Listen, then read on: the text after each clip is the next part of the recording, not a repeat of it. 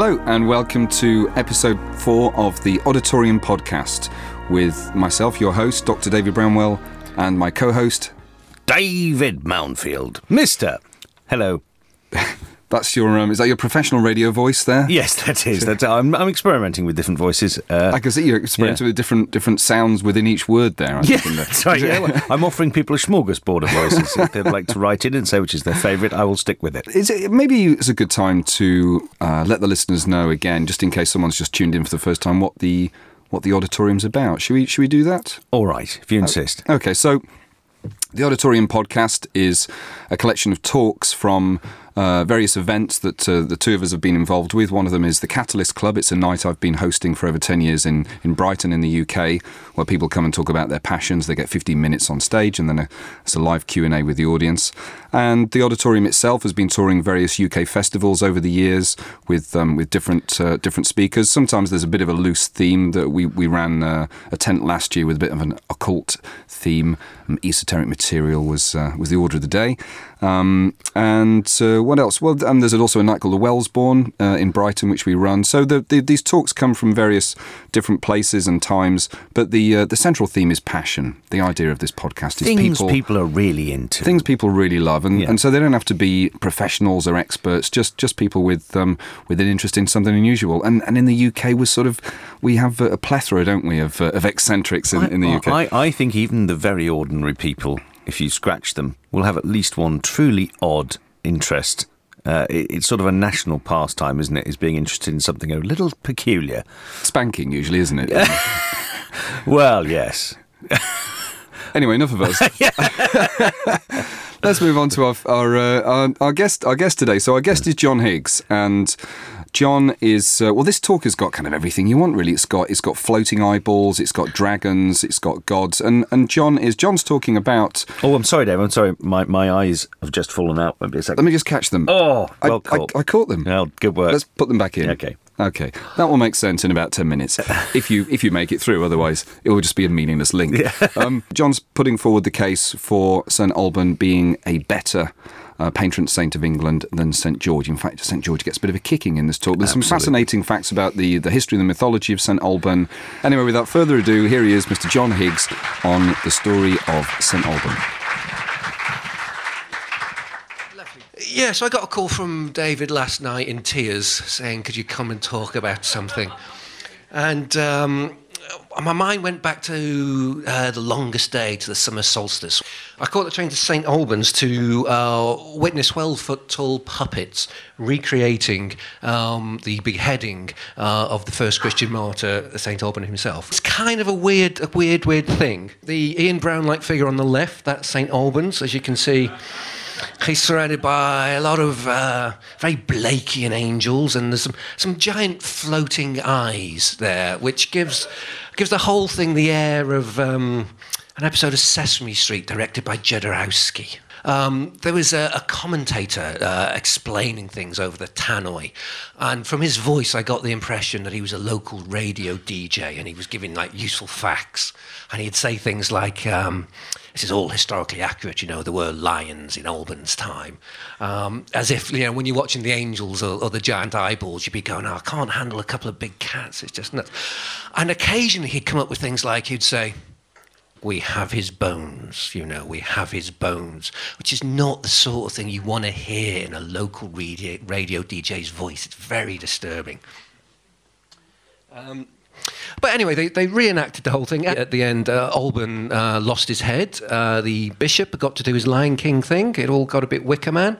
And it was a great day out. There was bands and marching and children and Morris dancing and all that sort of thing. And I'd highly recommend it. I don't think there's any story that isn't better when told through the medium of 12-foot-tall puppets. But I should explain why I went. It was research for the book after the book I'm writing, but it was partly because I've always had a bit of a problem with this guy here. This is St George. He's the patron saint of a few dozen countries. He's the patron saint of people with herpes and syphilis. He's also somehow the patron saint of England, sort of thing. And, England had a patron saint. It had Edward the Confessor was our patron saint. But unfortunately, we also had Plantagenet Crusader kings. And these were people who weren't interested in England. They rarely came to England. They didn't speak English. And they decided to impose on us, for their own political ends, this character who they were all very much into. It was very much a statement of, you're taking our culture, we're not taking your culture. And as a patron saint goes, he's useless. Just from a Christian level, right? He's a mercenary, right, from Roman Palestine. So he's good at killing people, right? That's not what a Christian saint's about at all. On a national level, he may not have even heard of England. He'd never been here. He never sort of visited at all. But the reason that I've always disliked him is, we're supposed to be a nation of animal lovers, right? And people will say, oh, dragons are dangerous, you have to kill them. It's a fact, right? It's a true fact. The amount of people killed by dragons out of all of history is 0, okay? Compare that to crusading mercenary Plantagenets. It's a bad. We're on the wrong side in this one. And he's got this horrible flag. It's got this cross, this crucifix, right, which is an Iron Age torture implement. And while the Christians go, well, we'll use this crucifix to sort of, meditate on suffering, he's gone, oh, I'll get this Iron Age torture implement, and I'll just colour it in blood red. I'll make it blood red. What sort of message is that trying to send? I'm never like the flag. I've never liked St. George. I've never identified with him. But it's never been easy to replace him with someone like the original guy, like Edward the Confessor, because at least he had a dragon. Edward the Confessor did nothing really. He just he confessed. Yeah. There's no story there. But in St. Alban, we have a guy who ticks all the boxes to be a patron saint. I'll tell you briefly his story. St. Alban was a pagan guy. He lived in a Romano-British town called Verulamium. And at one point, there was a knock on his door, and he answered it. And there was a Christian priest called Amphibulus there. And Amphibulus goes, well, you don't know me, but the Romans are trying to kill me, and can I come and hide in your house? And Alban goes, yeah, you can come and hide in my house. So he hid there for a couple of days. And then Alban said to Amphibulus, when the Romans were getting closer, when they was about to be discovered, he goes, tell you what, I'll wear your cloak. I'll disguise myself as you. I'll distract the Romans, and you can escape. And Amphibulus did not say, don't be mad, Alban, you'll get yourself killed. He said, great. And he effed off to Wales. It's not very Christian. Because Alban was indeed captured, and as soon as the Romans realised their mistake, they thought, well, we'll chop his head off anyway. Which is what happened. But when he was beheaded, he had, I guess you'd call it some form of, Gnostic revelation, which turned him into the first Christian martyr in this country. And that's why the Christians are all very keen to promote him as a replacement for St. George. He's the first Christian martyr. He was killed vaguely for sort of the sins of others, which is sort of symbolically okay. So he ticks all those boxes. And also, for everyone else, he's a guy who was helping out a mate. That's British values, that's the sort of guy we want. But when he was beheaded, a wonderful miracle occurred. And it's a good one. It's a really good one. It really makes the story, okay? The moment the executioner swung his sword and sliced Alban's head off, both of the executioner's eyes fell out. That's pretty good. Storytelling-wise, that's pretty good. That knocks Edward the Confessor into cocktail. That's the sort of detail that George R.R. Martin, right, could have spun a career out of. When I was waiting for the thing with the puppets, I overheard a small kid in the crowd next to me, and he said, Dad, I'm bored. when are the eyes going to fall out? And at that point, I realised, yeah, this is the myth we want. This is the story we want. It appeals to everyone. His eyes fall out. It's great. In this particular rendering of it, as you can see, the executioner brilliantly managed to catch both of his eyes. At the same time, he's decapitating Alban. Just both in one hand. I mean, he didn't know it was going to happen. His reactions must have been amazing. There's so they chopped his head off, and a few years later the Romans stopped persecuting Christians, and so the local Christians gathered together and they got Alban's bones, and they built a shrine at the site where he was killed, where he was beheaded, and they called that shrine, and they gave it his name, the Shrine of St. Alban's, and they put his bones inside. And then 500 years later, on our left, that's King Offa of Mercia. Offa wanted a Mercian religious centre to rival, Canterbury or somewhere like that. And for that, what you really need is a shrine with the bones of a saint. That's what brings the big bucks in. So here we see Offa, he turns up, he gets the bones out again. In the middle, there's one of his men just polishing the skull, keeping it all nice. And he built an abbey, and that abbey became a cathedral. And it was given his name, and his bones are put into it. And it was a success, and around it sprung a market and a village, and that became the town of St. Albans. So I can see a sort of weird continuity between the man who becomes a shrine, who becomes an abbey, who becomes a cathedral, who becomes a city, because they all have his name and they all contain his bones. This is an artist's representation of the main temple in Verulamium. This is a Roman pagan temple. When Alban was alive, this is where he would have gone to worship more likely than not. And if you look who this temple is dedicated to, I think it's Sybil and Attis. Sybil and her consort Attis. Attis was a god of rebirth, a vegetation god, of being born again.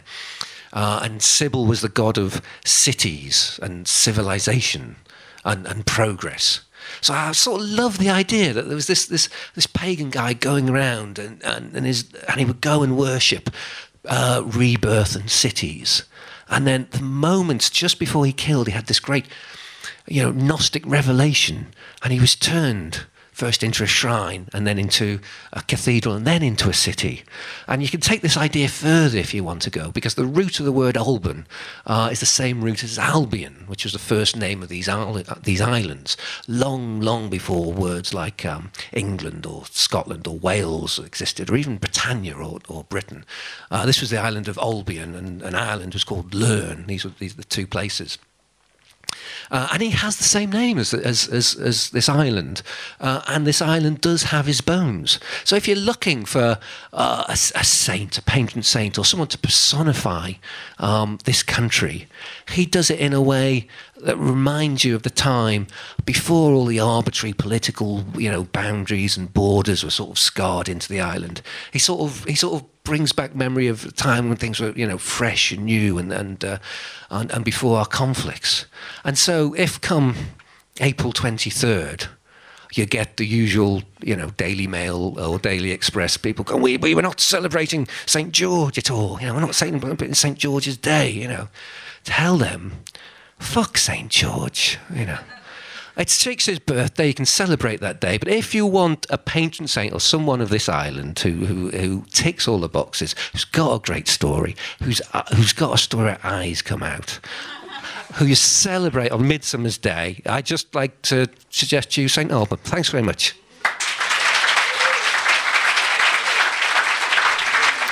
John Higgs there, with, I think, quite a compelling argument for replacing bad St. George with good St. Alban. I am going to start a change.org online campaign. I'm going to get those 100,000 signatures and force Parliament to debate this, because I think it's time for a change.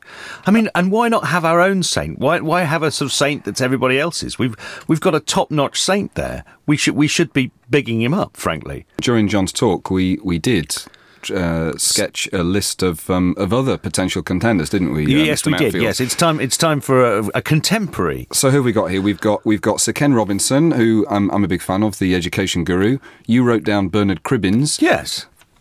I think that's self-explanatory. I don't think I need to justify that. Well, I think maybe some of our non-English listeners might not know. All right. who Well, Bernard if you've Cribbins ever is. seen The Railway Children, Bernard Cribbins plays Third on the left. No, he plays the station guard who doesn't like taking charity.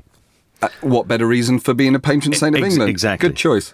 He was also in Doctor Who. Our producer is just screaming. No. So Doctor Who, Railway Children, Saint. There you go. That's all you need to know. Yeah, I guess so. And what else we got? He's also the one 1970s entertainer who hasn't been done for fiddling with people. So that puts him in a unique position. Yes.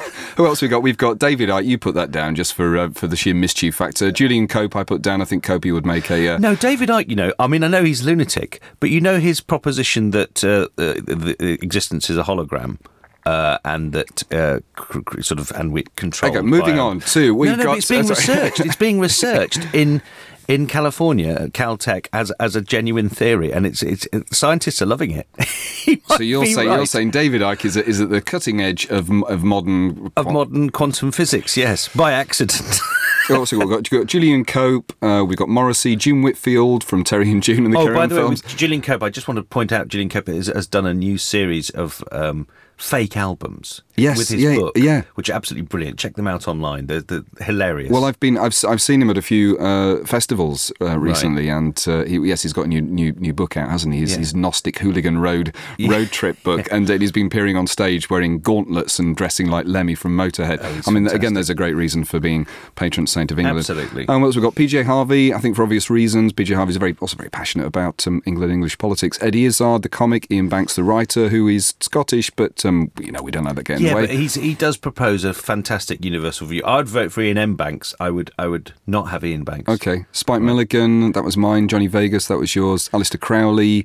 Alistair Crowley, you sneaked that on, didn't you? I did sneak Crowley that for patron saint. What are we trying for here? The United Kingdom of H.P. Lovecraft.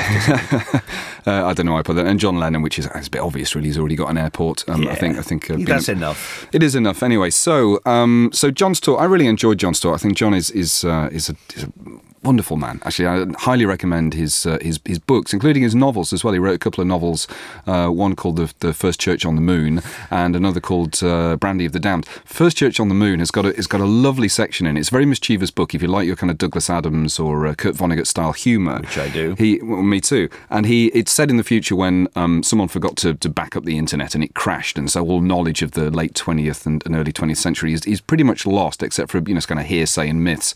And there's a new Bible. And no one knows who wrote this new Bible, and so there is a movement to attribute the new Bible to a man called Richard Dawkins, because they know that he was very interested in religion back in the early 21st century. Terrific. And so it was probably his, wasn't it? It was either him or the drummer of a Britpop band.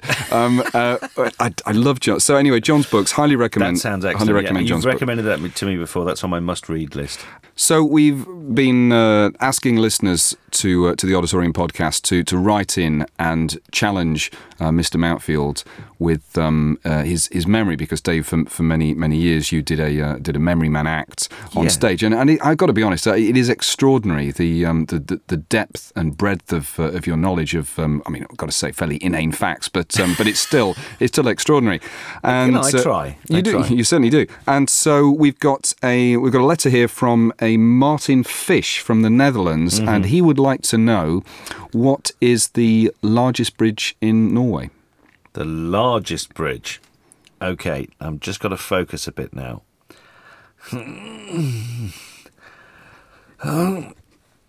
It's the Drammen Bridge, completed in 1975, over 1,800 metres in length. Oh, thank you.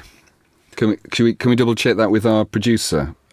Yeah, we're getting the thumbs up. We're getting the thumbs up from our producer. So well done. I don't know how I do it. So I honestly don't know how. I don't know how you do it. So Martin, thank you for writing in. I hope that solves that riddle for you.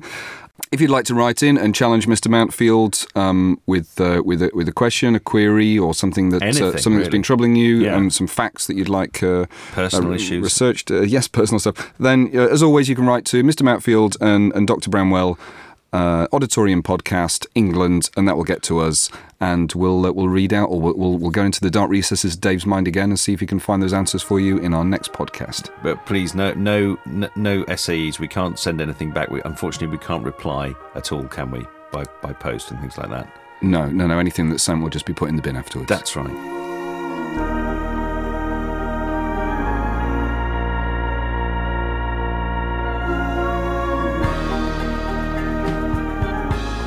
The Auditorium is presented by Dr. Bramwell and Mr. Mountfield, and is produced by Andrew Mailing and Dr. Lance Dan. Find out more about us and upcoming live events at oddpodcast.com. To speak at one of our events, or just to say hello, email oddpodcastuk@gmail.com. Tales from the Auditorium regularly feature in Ernest's Journal, a magazine for the curious and adventurous. To pick up a copy, head to ernestjournal.co.uk.